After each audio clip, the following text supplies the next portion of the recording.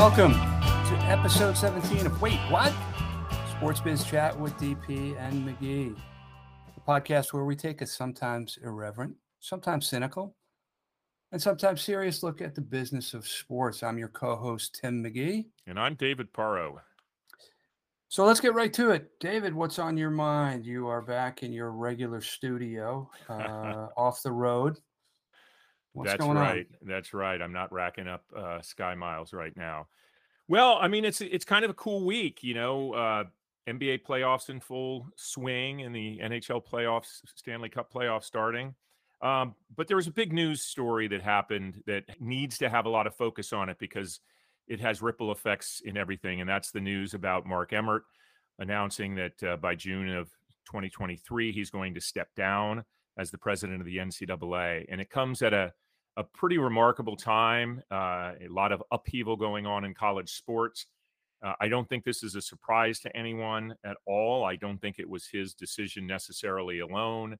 I also don't think he's going to stick around until June of 2023, depending on how the search goes. But the search for the successor is going to be one of the most intriguing executive searches going on in the sports biz for the last few years. There's no doubt about it. College sports certainly is at a tipping point, given what's going on with NIL, given what's going on with the transfer portal, and the fact that the NCAA and the members just voted to basically give the divisions and, in essence, the conferences the power to write their own constitutions. So I think there's going to be so much importance on what the NCAA even is. Obviously, what is going to be its involvement, if at all, in college football at the highest level, what the mission of the organization is going to be in terms of what it controls and what kind of penalties it can dish out. So there's going to be a lot of eyes on this search. As I said, there's a couple names that are already rising to the top. Dan Gavitt being one, who runs the basketball operation, and one of the things that the NCAA is consistently heralded as doing very well in, and he's the current SVP for basketball. One name that I'd like to see get serious consideration is Val Ackerman, but the one question is going to be is whether or not they come from inside.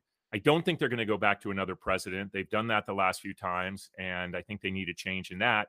The question is, are they going inside the athletic field or going out to a candidate like, say, Condoleezza Rice, who has been mentioned?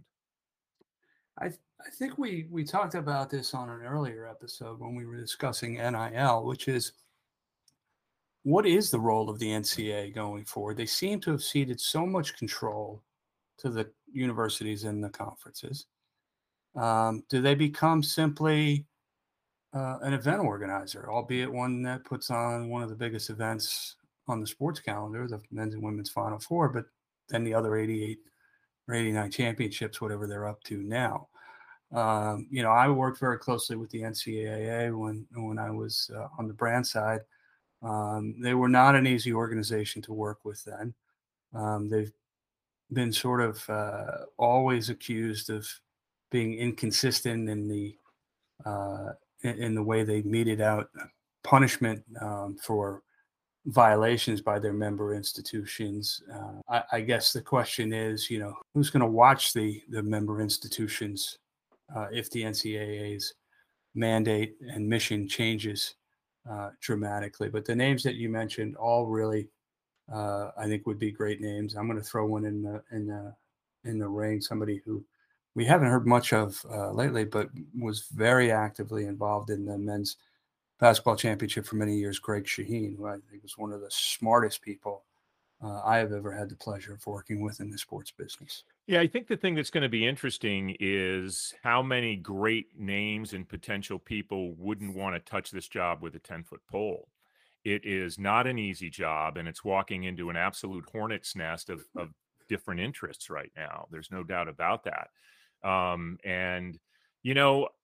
We've talked about NIL a fair amount. Haven't necessarily figured it all out because there still is a lot to figure out, of course. But, when we had Russ on the show, Russ Spielman, we talked about the challenges of these collectives that are being formed by all the big schools and what that means. And the problem isn't that student athletes are getting a chance to cash in on their NIL, or for that matter, even being allowed to transfer without the penalties that used to come with that transfer, with the creation of the transfer portal in 2018.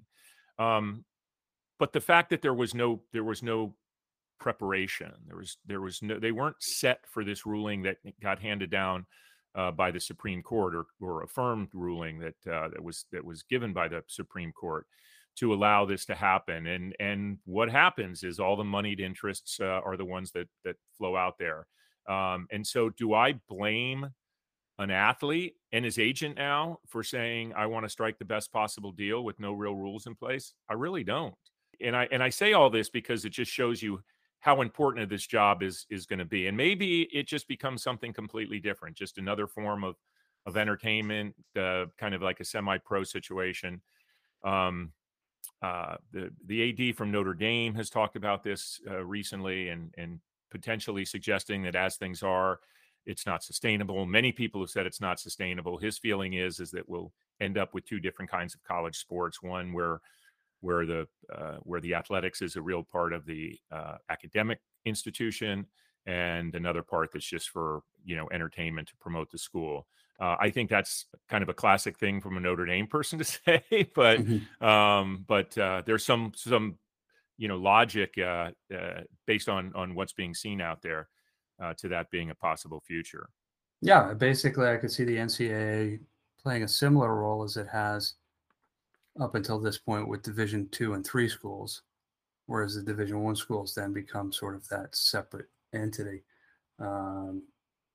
This is a role that another name just to throw out there, Oliver Luck, who left the NCAA. I'm sure his name is in the mix as well. I'm trying to think as we're talking. Well, one of the names that I actually thought was pretty interesting, even though he's a Dookie, that has come up, is Jay Billis. And the reason I say that is because and I've been around him a little bit, and he definitely doesn't care. Meaning he'll say what's important. He couldn't really, his name had popped up at some point, but since ESPN, where he has a deal with, was so involved in college athletics, I think it was a difficult thing for him to do. But I think if they came to him, he might talk about it. He's very smart. He has a legal background, and he cares about the sport. So I thought he would be an interesting. But that's part of why I think Val Ackerman is a good choice. I think what she's done, first of all, establishing the WNBA. She has a legal background.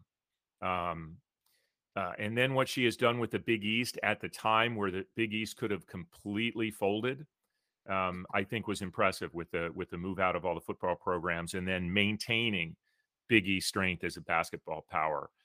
So I think she would be a good choice, but her background is very much on the basketball side. And therefore, I don't think the Power 5 commissioners that are making most of their money off of football really even care that much about what this role is. But if it's going to have any involvement in the standards that college athletes have to meet, then I think the right person, a strong person that has connections and relationships with all the key constituencies, can at least build some sort of consensus to your point of what the hell the NCAA even is. Yeah, it's interesting. So shifting gears. Yeah, I know you're a huge pickleball fan, but we're not going to talk about pickleball today. We've already promised our listeners that we'll do an episode on pickleball at some point in the future. But I want to talk about cricket for a minute. The media rights for the IPL, right, the Indian Premier League, going to go for $1 billion a year. Number one. Number two, cricket is the second most popular sport in the world behind football, or as we call it here, soccer. And number three, there is actually a professional major league here in the United States now, Major League Cricket. And then fourth or fifth, I can't count that high. They are building the first cricket-specific venue in Southern California in Orange County. It's going to be a 10,000 seat venue. And and they say that there's over 300,000 cricket fans just in Orange and LA counties. Oh. So I think, listen, it's way too early to make any predictions on how big cricket will grow in America, but it's something I'm going to keep an eye on. Yeah, no, it's interesting. I actually had a little bit of dealing in cricket, or at least some exploration of cricket, fairly recently, through an outfit called Willow TV, which is the North American has the North American exclusive distribution rights to all of the leagues here, and it's a streaming service primarily, but also accessible via smart TV and connected TV. So. It is fascinating. The demos are amazing. Very high net worth group of individuals. A lot of people that have come here from the very popular countries, the very popular cricket countries, India specifically, but of course, obviously Australia and various other parts of the world. So, one of the things that's interesting about sports like this is that while there's a lot of content out there and a lot of inventory, I guess, on a global basis, those that follow the sport, and while they'll follow it primarily from, say a country or a league that they follow most closely, they know about all the world competition. And it is similar to football in that way, that the world's connected through it. One of the things that we don't get, or I shouldn't say we don't get, but the traditional U.S. sports fan doesn't understand some of the sports and their global connectedness. Cricket and soccer are two that have that. So therefore, the people that follow in a big way. What does that mean? That means that you can drive great numbers from a television standpoint, and very targeted numbers that you can understand who these people are, which then means awesome sponsorship opportunities, because your audience and you can get to them on something that they're just super passionate for and will put almost anything else off to watch the game that they want to watch.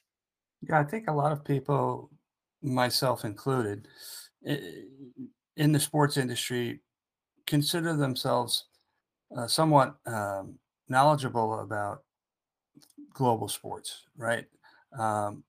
But this just reminded me of how provincial I can be in my thinking at times, because I didn't understand the size and scope. $1 billion a year in a rights fee.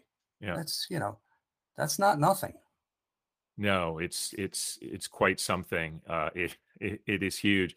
I thought you were going to go, rather than put it on you, but you saved yourself there. You were just, because we tend to talk about what we know a little more of in the U.S. despite our global audience.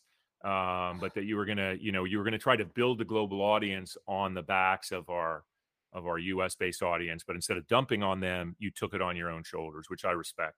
Well, thank you. I would say two things. Number one, when you have such few character flaws as I do, it's easy to readily admit them, right? Because you don't get a chance to do it very often. The second thing I would say is I think we might want to start making some marketing expenditures in the cricket world, right? To grow that audience, right? Hopefully the sponsorship isn't quite the same as the television distribution rights deals. I mean, their outfield wall runs for about a mile, doesn't it? I figure that we can carve up a little spot in there and get a wait what DP and McGhee sign out there. Yeah, and the matches can go for days on end, right? Right. Sometimes, right. To our listeners, that's how our podcasts feel. Right. Yeah. When you guys don't even know, we have to cut ourselves off every show. We'd go on forever. Oh man, that's interesting. Definitely something to watch. So the Stanley Cup playoffs started this week, and they went in with some great news about their new television partners. This was the first year of new deals with ESPN and Turner taking over the broadcast, and they had a lot to show for it. Under the new deals, nationally televised games were up around 18% compared to the league's final season with NBC last year. Average of 460,000 viewers per game across ABC, ESPN, TNT. TNT accounted for the bulk of the games with 51. They averaged 361,000, which is actually a really substantial increase, almost 30% over NBC Sportsnet from 2020 and 21 season. and 24% from the 2019-20 season. So really significant. I happened to pop into a event over at the NHL office last week, and the commissioner spoke very glowingly in the way that he can about these partnerships and going into it. And I think we've talked about it on the show. These were the two right partners for the NHL. The numbers still may not be big by a couple of the other sports ratings that we see and viewerships that we see. We'll talk a little more in this show about what the NBA is doing. And obviously the NFL remains the king here. But these are good partners that know how to cross promote.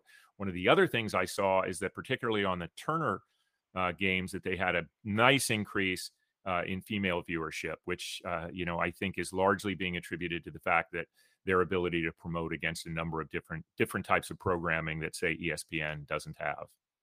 Yeah, there's some great storylines, some great matchups even in this first round, right? Penguins Rangers should be a great series. I know one game does not a series make, but Carolina put a hurting on sure did on the Bruins, and then you've got the Panthers, who had such a great regular season. I personally think it's the playoffs in hockey are really tough, and if you don't have a roster full of people who are used to that grind, it's tough to get over the hump, even with a great regular season. We'll see if the Panthers can do that. We talked a little bit, great ratings, and I agree they're great partners for the NHL. I know we're getting ready for our guest soon, but I just want to talk briefly about the NFL draft last week. Bad news, ratings were down 20%. Good news was that the overall audience was still over 10 million people. Well, I would thought you were going to say the good news is everybody's talking about how great a draft the Jets had. They did have a great draft, and I was on a call with somebody from a very successful team that was one of the last teams to pick last week, and I said, they had 4 great picks and they have 8 great needs. So, but they are still undefeated. So we'll see what happens as they go into OTAs and they go into camp and then preseason. But, for the Jets fans, for Jets Nation, hope always springs. Well, listen, the thing about the NFL draft that is so impressive is just the show that they're able to put on and what it would and this was exactly the thing that Renee Anderson spoke with us about on one of our early episodes, talking not just about having events that create some degree of evergreen status for a property as it moves through the year, but that there's full engagement, right? I mean, the fact that they're bringing fans in, and Vegas was Vegas did what Vegas did, not surprisingly. Tons of people there, lots of fun. Bringing the fans, into the selection process, great representation across the board. And then you just have all kinds of talk value for the next day because the media is all over this. And, listen, I was seeing something about, the popularity of the NFL draft as a broadcast product and how Mel Kiper, has been such a big part of that, and he remains so. Now, if you look or even listen to Mel Kiper, he's about as like old school feeling as it comes.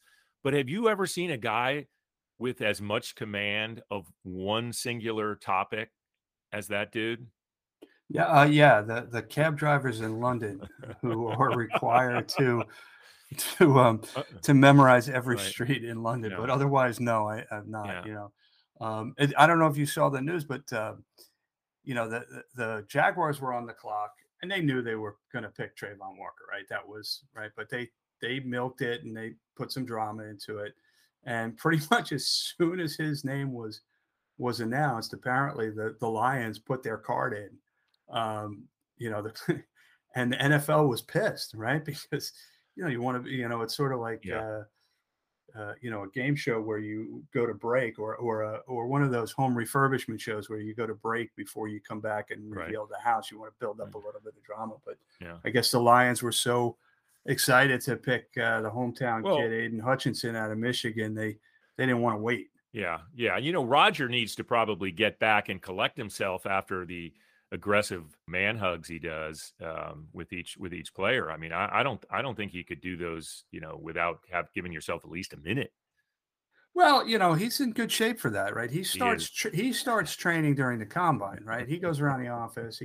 he starts with, the little people, right? The Yeah. diminutive Renee Anderson, and then works his way up to the bigger people around Yeah. the office. So Yeah. by the time it's draft night, he's in prime hugging shit. Oh, man. All right, what do you say? We take a break? Sounds good. We'll be right back. It's time for our guest. So we're thrilled to be joined by Kelly Flatow, the EVP and head of events group at the NBA. With stops at ProServe, SFX Sports, Coca-Cola, CAA, Live Nation, and the NBA, Kelly's resume is world-class. But beyond that, and I can personally attest, she brings a very rare combination of talent, instinct, focus, and dedication to everything she does. Truly, it's just a marvel to watch. So with that, Kelly, welcome. Thank you, David. It is great to be here. Of course, I didn't close my inbox, so I'm going to do that so it doesn't keep binging at me. That's all right. We know you're busy. And we've wanted to get you on this show, so we're very happy to be able to spend. Thank some you time for with having me, DP and Tim. Thanks. Thank So you. let's start with some good news before actually asking a question out of the playoffs. And this is just coming out today. Across 43 games in the first round, the NBA delivered its best audience since 2018, averaging 2.99 million viewers across ABC, TNT, ESPN, and NBA TV. And that comes without any Game 7s. That's up 12% from last year and a whopping 55% from 2 years ago, which, of course, is the bubble year, which we are going to talk about. But so congratulations to you in the league as we get moving deeper into the playoffs. Wow, incredible competition on the court. Some great veteran stars from Steph Curry and Chris Paul and Giannis Antetokounmpo. I know Tim's practiced that name quite a bit. And some incredible rising stars, Tyrese Maxey and Jason Tatum and Ja Morant. What incredible highlights we're getting out of them. So it's been terrific to see the competition on the floor, and it's been really exciting. All of our playoff games have been sold out, so it's great to see our buildings back full and with incredible energy. The games really have been fun to watch, and you're right. The level of stars, both kind of a little more mature and new, has been so much fun to watch. So let's jump right into it. You have held a number of positions at the NBA. We're going to start focusing on the NBA with increasing responsibility. So give us an overview of the journey that you've taken at the NBA and how you ended up landing in this as the event lead. So I actually think my journey here at the NBA is representative of the arc of my career, which is I have long been a utility player, and I'm going to use another sport as an analogy and use baseball. I play a number of positions in the field. I hold my own at the plate, and while utility players don't typically make headlines, they do help teams succeed. So they play several positions on the team, but they only take up one spot on the roster. So versatility, helps individuals that are utility players step in and play plenty of different roles. When I came to the NBA, I started in business development. And my role was to help illustrate the value of our IP and our fans to prospective partners. My role was to both build the brand and generate revenue, one not at the expense of the other. I then transitioned into a role where I was managing both ideation and activation for our marketing partners. Took a short-term role in marketing, then transitioned into content development. And about 6 years ago, when a legend here at the NBA and in the sports business, Ski Austin, retired after 25 years leading the events team here, I stepped into that role and really have since then taken a very commercial approach to our events, taking all of the experiences that I've had and looking at our events to develop new assets and monetize the ones that we've had. So, and that's been an incredible journey for me. And my ability to have worked in several departments here, and given how cross-functional my role is today, all of those past experiences have helped me, I think, be a stronger team player in our organization. Let's go back to the playoffs for a second, if you don't mind, Kelly. Yeah. What role does your current group play in the playoffs in general, and the finals in particular, which has become a spectacular unto itself? It has indeed. So in terms of my role in events, I mentioned how cross-functional it is. So we work across various departments in the league, between basketball operations and communications and security and facilities and broadcast operations and media and technology and digital and social media. So during the playoffs, we're pulling all of those teams together to get ready for the finals. The teams manage the playoffs operationally. When we get to the finals, it becomes something where we supplement and support the teams. There are so many things that happen at the finals as the crescendo of our season, an incredible competition that our commissioner has media availability. Our marketing partners are activating on the ground in finals markets. We do legacy projects in both markets. We bring in international media to the finals. We've got a large group that travels with us from city to city. We also have an incredible broadcast operation set up. We focus on elements of our broadcast in unique ways. And then we take that broadcast and we get it out to 215 countries and territories. So an incredible team effort and a terrific opportunity for our teams and the league to work together on something. And we also see incredible activation in local markets. I think last year, Milwaukee did an incredible job of activating the Deer District, and they're out now doing the same. I saw people were lined up with ponchos on because even the rain could not stop them from cheering on their team in the Deer District. And David and I have some past experience in naming rights, so I follow some of those. And I know that they'll bring on someone great for the Deer District. Yeah, we had a good opportunity to chat with Peter Fagan a couple episodes ago, and the Deer District is just, one of the great, I think, developments for a city to rally around a team. It was real, and it really became a factor, it felt like, in the strength of that organization. But that's one of the great things about fans really just getting behind their team and just building momentum as you move through the playoffs. And by the way, Tim did predict already that the Bucks are going to repeat, so he's on the hook there. Thanks for reminding me. And see, I can't even say it now. That's the difference between Kelly and I. I had to practice it ad nauseum, and it just rolled right off her tongue. Well, I guess have more practice than you do, Tim. She probably has him at quite a few appearances, since he is his status as the star of the league, or one of the top stars of the league.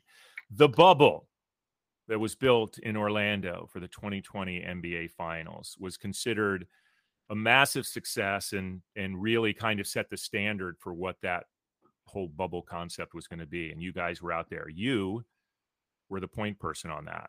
And it was really, it made me happy to see that you got the due that you got on that, by the way, I will add, because I know how much work you were putting into it, as I know how much work you put into everything you do. But talk about the legacy of that. What are the lessons for, general operation now, and what things were you most proud of with your team in pulling that all off?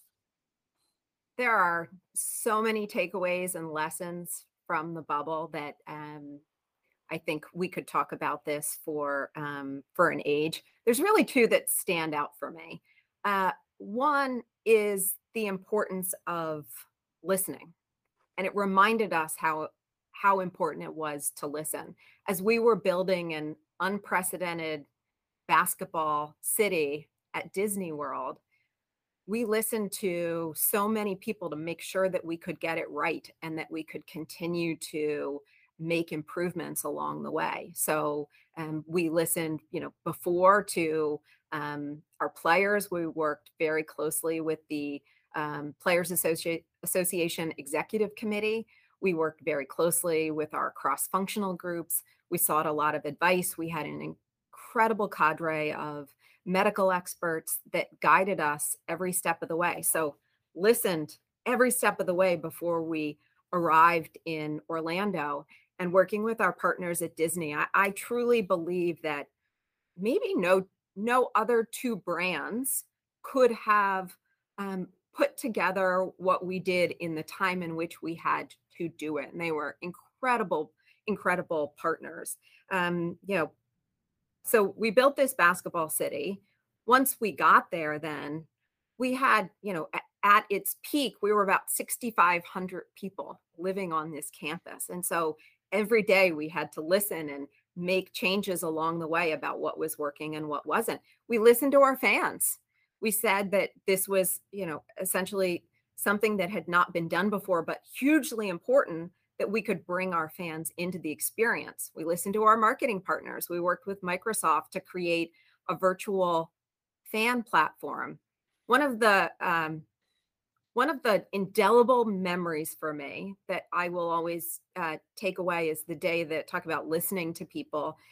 We took a group of players over to the courts before they were going to play for the first time to make sure that they could bounce the ball and really get comfortable and tell us what tweaks that they wanted to make. And we had our virtual fan beta up. We had staff from around the league that were part of our virtual fans. And Chris Paul was watching them and everyone's waving to him. And he said, "Hey, Kelly, can I ask you a question?" I said, "Sure." And he said, "Is there any way for us to put our families and friends in the virtual fan spots right behind the bench? Because when we're playing, we're so used to having our family behind the bench." And I said, "Absolutely." And so we changed the setup of the virtual fans so that their family and friends could join. And we had a lot of special guests come in as virtual fans. You always expect great questions out of Wake Forest grads. I've told that to Tim a lot. Oh my! I didn't even realize yes. I was walking right into that. Yes, you can talk about Chris Paul all day. And then the other part. So, the first thing that really stands out in terms of learnings is the importance of listening. And I try and remember that now every day and gathering feedback from people, because that was really critical for it to work. And the second part was our culture. And there was a lot that was happening in the country, obviously around the world, but in particular in the country that summer. And we embrace listening to our players. What's important to our players is important to the league. We have a long history of players that speak out on important issues. Bill Russell, Kareem Abdul-Jabbar, Oscar Robertson. And we've been doing this work for decades, long before I came to the league. And so coming out of the summer of 2020, there was a very unique moment.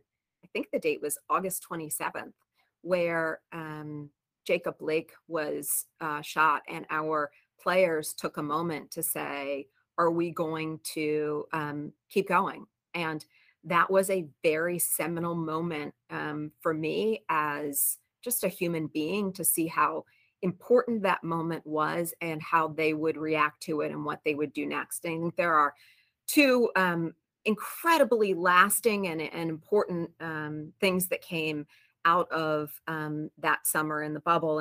And one was both with the Players Association, again, going back to listening. One was the NBA Foundation, and the other was the National Basketball Social Justice Coalition.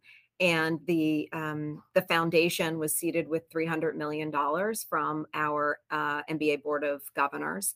And it's about creating employment opportunities and economic and career advancement for Black youth. And to date, we've awarded 118 grants totaling more than $33 million. So that's pretty incredible coming out of that summer. And then the other is the Social Justice Coalition. I have a colleague now named James Cadogan, who's our executive director, who spends most of his time in Washington, D.C., as much as he does here in the league office. And he focuses on policy, and there's a large group of people across the league, and both with our players and our teams, and with James and his staff, that are focusing on policy issues, meaningful reform, particularly around voting rights, criminal justice, and policing. So incredibly important work to us, and something we're really very dedicated to. So two really important things that came out of the bubble and the pandemic, things that we didn't anticipate going in, but really positive legacies coming out. Yeah, how great is it that your players didn't listen when there were certain voices who were saying shut up and dribble, right? I mean, all of the good that's been done. So absolutely. With all due respect to some of the other major leagues, the NBA was really the first global sports league, and continues to lead that way. You talked about your predecessor, Ski Austin. I remember the first event I did with the NBA was the McDonald's Championships back in 1998. As I recall, there were no Wake Forest players involved at that time, but it was still a great event. But I was at McDonald's then, so okay, well, yeah. So. but going back almost over 25 years. Again, what is the events group to continue to grow the NBA brand around the world? So there are a range of things that we do here in events. I'm going to start with, you talked about the McDonald's Championships, and talk about the impact of our international games. And I am so thrilled that we will be back in international markets next season. The NBA has played games in 17 countries outside of the United States and Canada. We are going to Tokyo in the fall. We were there in 2019. We've hosted 12 games dating back to 1990, when the Sun and the Jazz played in Japan. So to your point, Tim, we have been very invested in growing the game globally. Our international games are just one example of that. From developing markets, I was incredibly fortunate in 2019 to bring the first competitive games from a North American professional sports league to India. Have stories for days about that as well.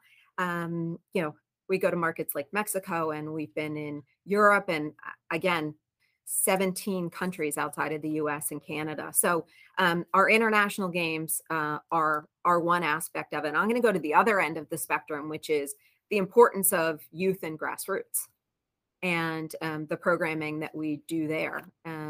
One of our global programs is the Junior NBA. Hugely important that we're putting basketballs in kids' hands. One of the things that I personally love about working at the NBA is, it's a game with simple game, easy access. Whether you are in a rural environment and you're putting a makeshift peach basket on the side of a barn, or you're in a dense urban environment and you're creating your own hoop, you can play by yourself or with a dozen people, young or old, rich or poor. It really makes no difference. And so grassroots basketball and basketball development is hugely important to us. Not just players, but players, their families, coaches.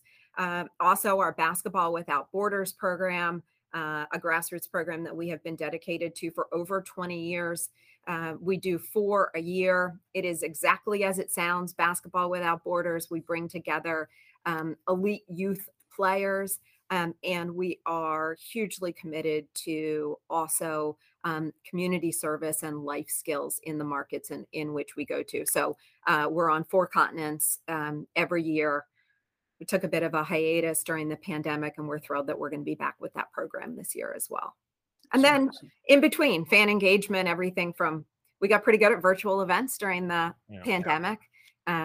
We have an event we do in Brazil called NBA House, and it's 18 days during the finals. And during the pandemic, we switched to a virtual execution, and we were able to reach 200,000 Brazilians through that program. But we're really excited that we'll be back live in market with NBA House this summer. So grassroots, youth, fan engagement, and bringing our competition to markets around the world. That's great. And 17 countries and 4 continents is very impressive. But keep me honest here, David. I think we have listeners in more countries on more continents, if I'm not mistaken. Yeah. Well, we're definitely, I think we have the continent beat aspect of it. I'd have to go and do a check of the latest data on the countries. I think it's pretty close. Yeah. So it's not a stretch to say that we're bigger than the NBA. By that measure. By that measure. Now the penetration factor might be a little softer, but listen, thanks for that background. I mean, I think what you just described is in support, of Tim's comment about where you guys have been out in front of that and really leading it, not just kind of throwing events out there, but really building audiences. Kelly, you have a very broad marketing services background, including obviously sponsorship consulting, brand activation, both on the sports and entertainment side. How has that helped you in this current role? And I'm particularly interested about your time with Live Nation to the entertainment value aspect of your career. And before you answer that, because I have fact checkers talking in my ear, I was not at McDonald's in 1998. Because I was working with Kelly in Washington, D.C. at ProServe. So our producers are always on us to make sure that we give our listeners the honest information. You were at a McDonald's. I think I had stopped at a McDonald's drive-through there. Okay. Maybe working at it or getting a Big Mac. Not sure. No, we kept David too busy at ProServe to be able to stop at McDonald's. Late nights, early mornings. Yes. He didn't have time for that. So going back to your question about past experience applied to today, I think every experience is a series of building blocks, and I've been so fortunate in my career, most of which has been spent in sports and entertainment, to experience what that's like. And, I'm so fortunate to work in an industry where people are exuberant about the product. Some might suggest irrational about the product at some points. I mean, in good time and in bad times, sports and entertainment have played an incredible role. I am sure, I know, David, because you're a music guy, that you can remember the first concert that you went to, who you were with, and what your favorite song was. I know that, we all remember when our team won the championship and how it felt in that moment and who we were with and what we were doing. And then, of course, in times of tragedy, sports have played an incredible role. For me, I remember what it was like for the Yankees in particular to come back after 9/11 and how poignant a moment that was when the Saints won the Super Bowl after Hurricane Katrina. So in moments of, good times and in bad times, sports has always been a part of that. And we're bombarded, more now today than ever, with thousands of messages every day. The ones that really stand out and that we pay attention to when we're scrolling or talking to friends are the ones that we're most passionate about. And David will remember this. Maybe I might get a laugh out of him. We used to have a line in our pitches at ProServe that was, when there is passion, there's demand, and where there's demand, there's an opportunity to leverage it. Yeah, I think I used that in the upfront part when we were talking about cricket. Yes, I still use it. I still use it. That remains as true today as it did when we were at ProServe 20, 25 years ago. And So that's what I get to do every day. I started out marketing through sports. And when Seth Matlins recruited me to go to CAA, I then was marketing through entertainment. I was representing corporate clients in the sports industry. I was then representing corporate clients in the entertainment industry. It all comes back to ProServe, because when Peter Farnsworth then recruited me to come to the NBA, he said, you need to take your sports experience and your entertainment experience and take your game global. And so 15 years later, and here I am. And coming out of the pandemic, I would say this was true long before the pandemic. Many books have been written about the experience economy, but coming out of the pandemic, particularly Gen Z and millennials, 1 in 3 people are saying they are more interested in going to a live event than buying a product. And so it really speaks to, in my mind, that sense of community and the importance of people being together and gathering as a community around something that they really love. So I feel incredibly fortunate to be able to do that every day. Hey, by the way, about a year ago, I did finally forgive Seth for taking you to LA, but so I'm good with him. We're good. Good. I'm glad. You'll be pleased to hear that. Farnsworth, I don't know. I don't know how to follow that up, David. Your capacity for forgiveness is just incredible. Yeah. It was only, it was several decades in the coming. So, Kelly, where do you see the greatest opportunities for continued growth with the league? And the flip side of that coin is what kind of challenges are you guys? There's that saying, the known unknowns and the unknown unknowns. But to the extent that you can talk about what challenges you might be facing, where's the growth opportunities and where are the challenges? Enormous opportunities for growth, particularly outside the United States. And Africa is a big part of our future. It's a continent with roughly 1.3 billion people. And half of the population is under the age of 20. So an incredible opportunity.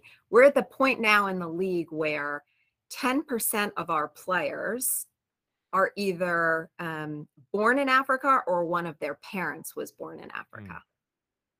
10%. It's really incredible. So our engagement on the continent goes back 2 decades. So we have laid a foundation for our work in Africa. I want to say it's now been 7 or 8 years since we opened our first office in Africa. We now have opened our second office. Our first is in Johannesburg in South Africa, and we recently opened an office in Nigeria. So we started the Basketball Africa League. We're in the middle of our second season now, and it's been an incredible run. We've got strategic investors like President Obama and so many other incredible business leaders. And we think that basketball can become a top sport in Africa over the next decade. So we're really focused there with our international growth overall, and then specifically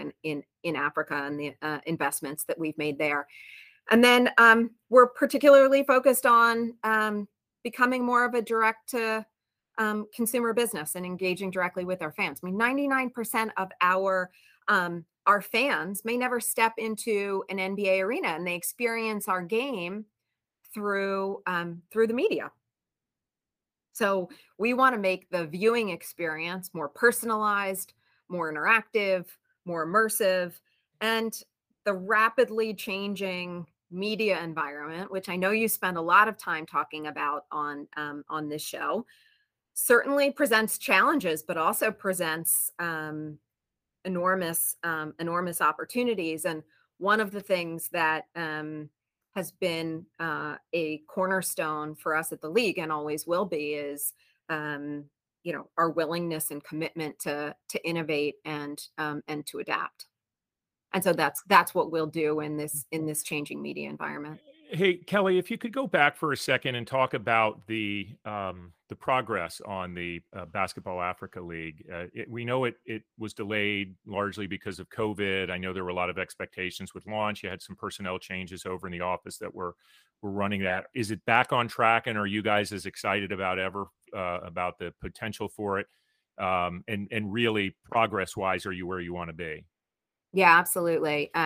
Incredibly excited about it. We changed the format going into our second year. When we launched last year, we were still in the midst of a global pandemic, and we from the bubble experience we had in Orlando, we went to a wubble for the NBA, we did a gubble for the G League, and then back to a bit of a bubble for the BAL when we were in Rwanda last year. So we took all of those learnings, and we operated without fans last year in our first season, and this year made some changes to the format. And so we have been in 3 different locations. We played the first chapter of the BAL season as which is largely a tournament in Dakar, Senegal, and where we also have an office. I had forgotten about that. And then we went to Cairo, and we played then the second set of games in Cairo, and that just finished up about 10 days ago. And then May 21st, we'll have the quarterfinals, the semifinals, and the finals back in Kigali, Rwanda. So, we have brought the expertise of the NBA, not just from a basketball perspective, but a media perspective, and have an incredible team on the ground in Africa with some support from our folks here in the States to produce that tournament. And it's been a great success. And I know when we finish this year, May 29th, we will sit down and talk about all of the things that worked and didn't work, and continue to adapt and evolve that property for next year. And we'll just continue to grow it. Looking forward to seeing that. Before we let you go, one last question. You were talking earlier about being in the bubble and how you sort of merge the physical and the digital worlds through Microsoft. With all the talk about Web 3.0 and the metaverse, what are you guys doing to sort of embrace that and stay ahead of the curve, as you have in so many other ways with technology for a long, long time? Well, we're very fortunate. We've got a very young and tech savvy fan base. The metaverse has been part of our business for a while now. I mean, the incredibly popular NBA 2K game is a metaverse. We've created our own basketball themed world. And in fact, taking it back to the bubble, we took something out of the game and we built a barbershop on our campus inside the bubble that looked like the virtual barbershop inside the 2K game. And so, blockchain driven technologies, many of our teams introduced this year, we have as well. 2 things we did at All-Star this year that my team led, and I'm incredibly proud of, is that one of the things we did was we created the first digital shoppable art gallery in a city. So we took over, billboards and sides of buildings in Cleveland, and we created NFTs where it was a collectible. And then not only were you getting this unique piece of artwork that was designed specifically for the occasion, but then you got a physical replica of the court. So we had a 75th anniversary edition, and then we also paid tribute to the games that had taken place in the state of Ohio throughout the years. So that was one activation. The other thing we did that was new for us with NFTs is we launched the NBA All-Star VIP Pass, which was digital. So is both physical and digital. So we auctioned them off. We used this program to help launch Dapper Labs auction platform, with whom we're in business with NBA Top Shot. And what we then auctioned off was 30 NFTs where the bidders were bidding on not only the digital NFT that were all one of one, which makes them particularly unique, but also you were the owner of a VIP package to the next 5 All-Stars. So we did 30 of those, and then we gave one away to a fan for the 75th anniversary. And what we anticipate is we'll see those change hands on the secondary market over the years, and ideally, increase in value as well. But again, listening to our fans and understanding what they wanted to offer, something that had never been offered before. It'll be great to have you back around maybe All-Star next year or something and talk about that, because that will be an interesting thing to follow, like how the value of these things and where they're going, because this obviously is part of the future of the sports business, and being able to track that right at the beginning is going to be fun. Okay, we know you're incredibly busy. We appreciate you taking the time, because I think this has been a great discussion. We've covered a lot of ground. But officially, before you go, we have a couple questions that we want to hit you with. And the first one is, tell us how you got your start in the business. Where'd your career get started? Where'd you started? So I actually think it goes all the way back. I'm gonna date myself to the '94 World Cup, of which 5 games were held in Washington, D.C. And a colleague of mine was working on the World Cup, and after that started her own agency that was called Gansey Productions in D.C.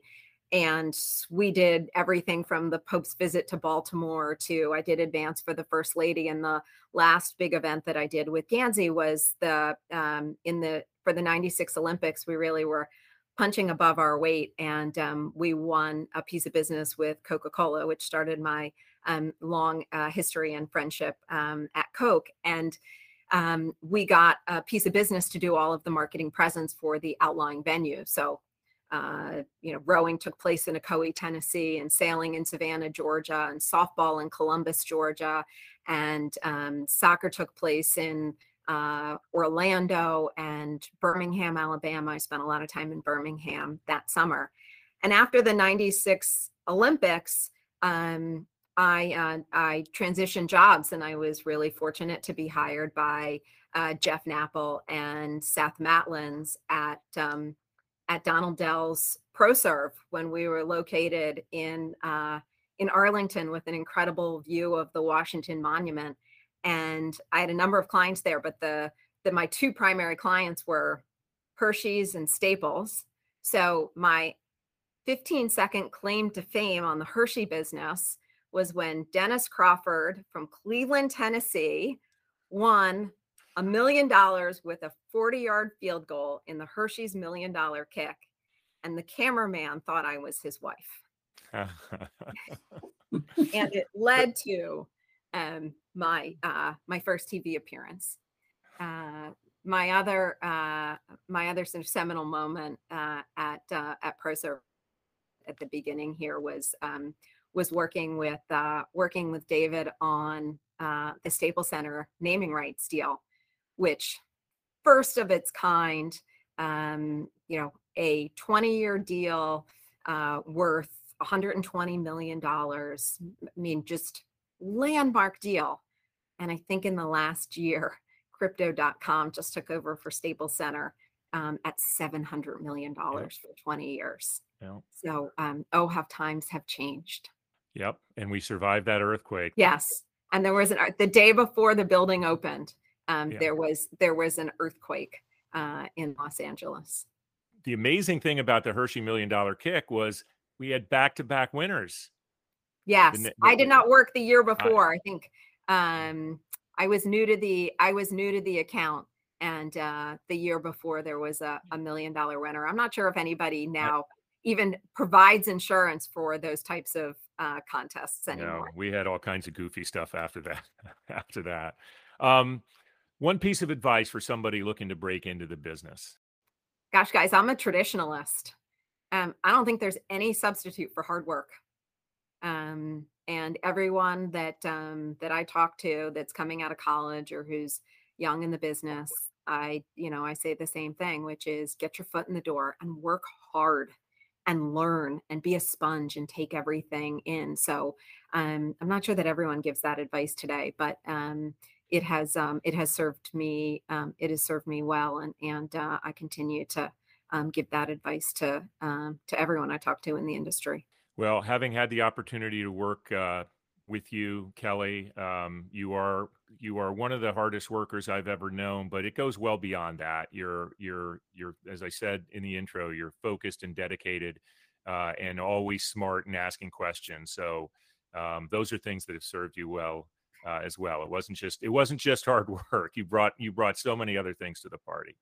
Well, thank you, David. And still do, obviously. So congrats on everything. Good luck with the rest of the playoffs. We will be watching. We'll see if Tim's prediction is right. Look forward to chatting with you again soon. Thanks. I'll look forward to coming back at All-Star next year. All right. Well, we'll love to have you. Thank you, Kelly. Thanks.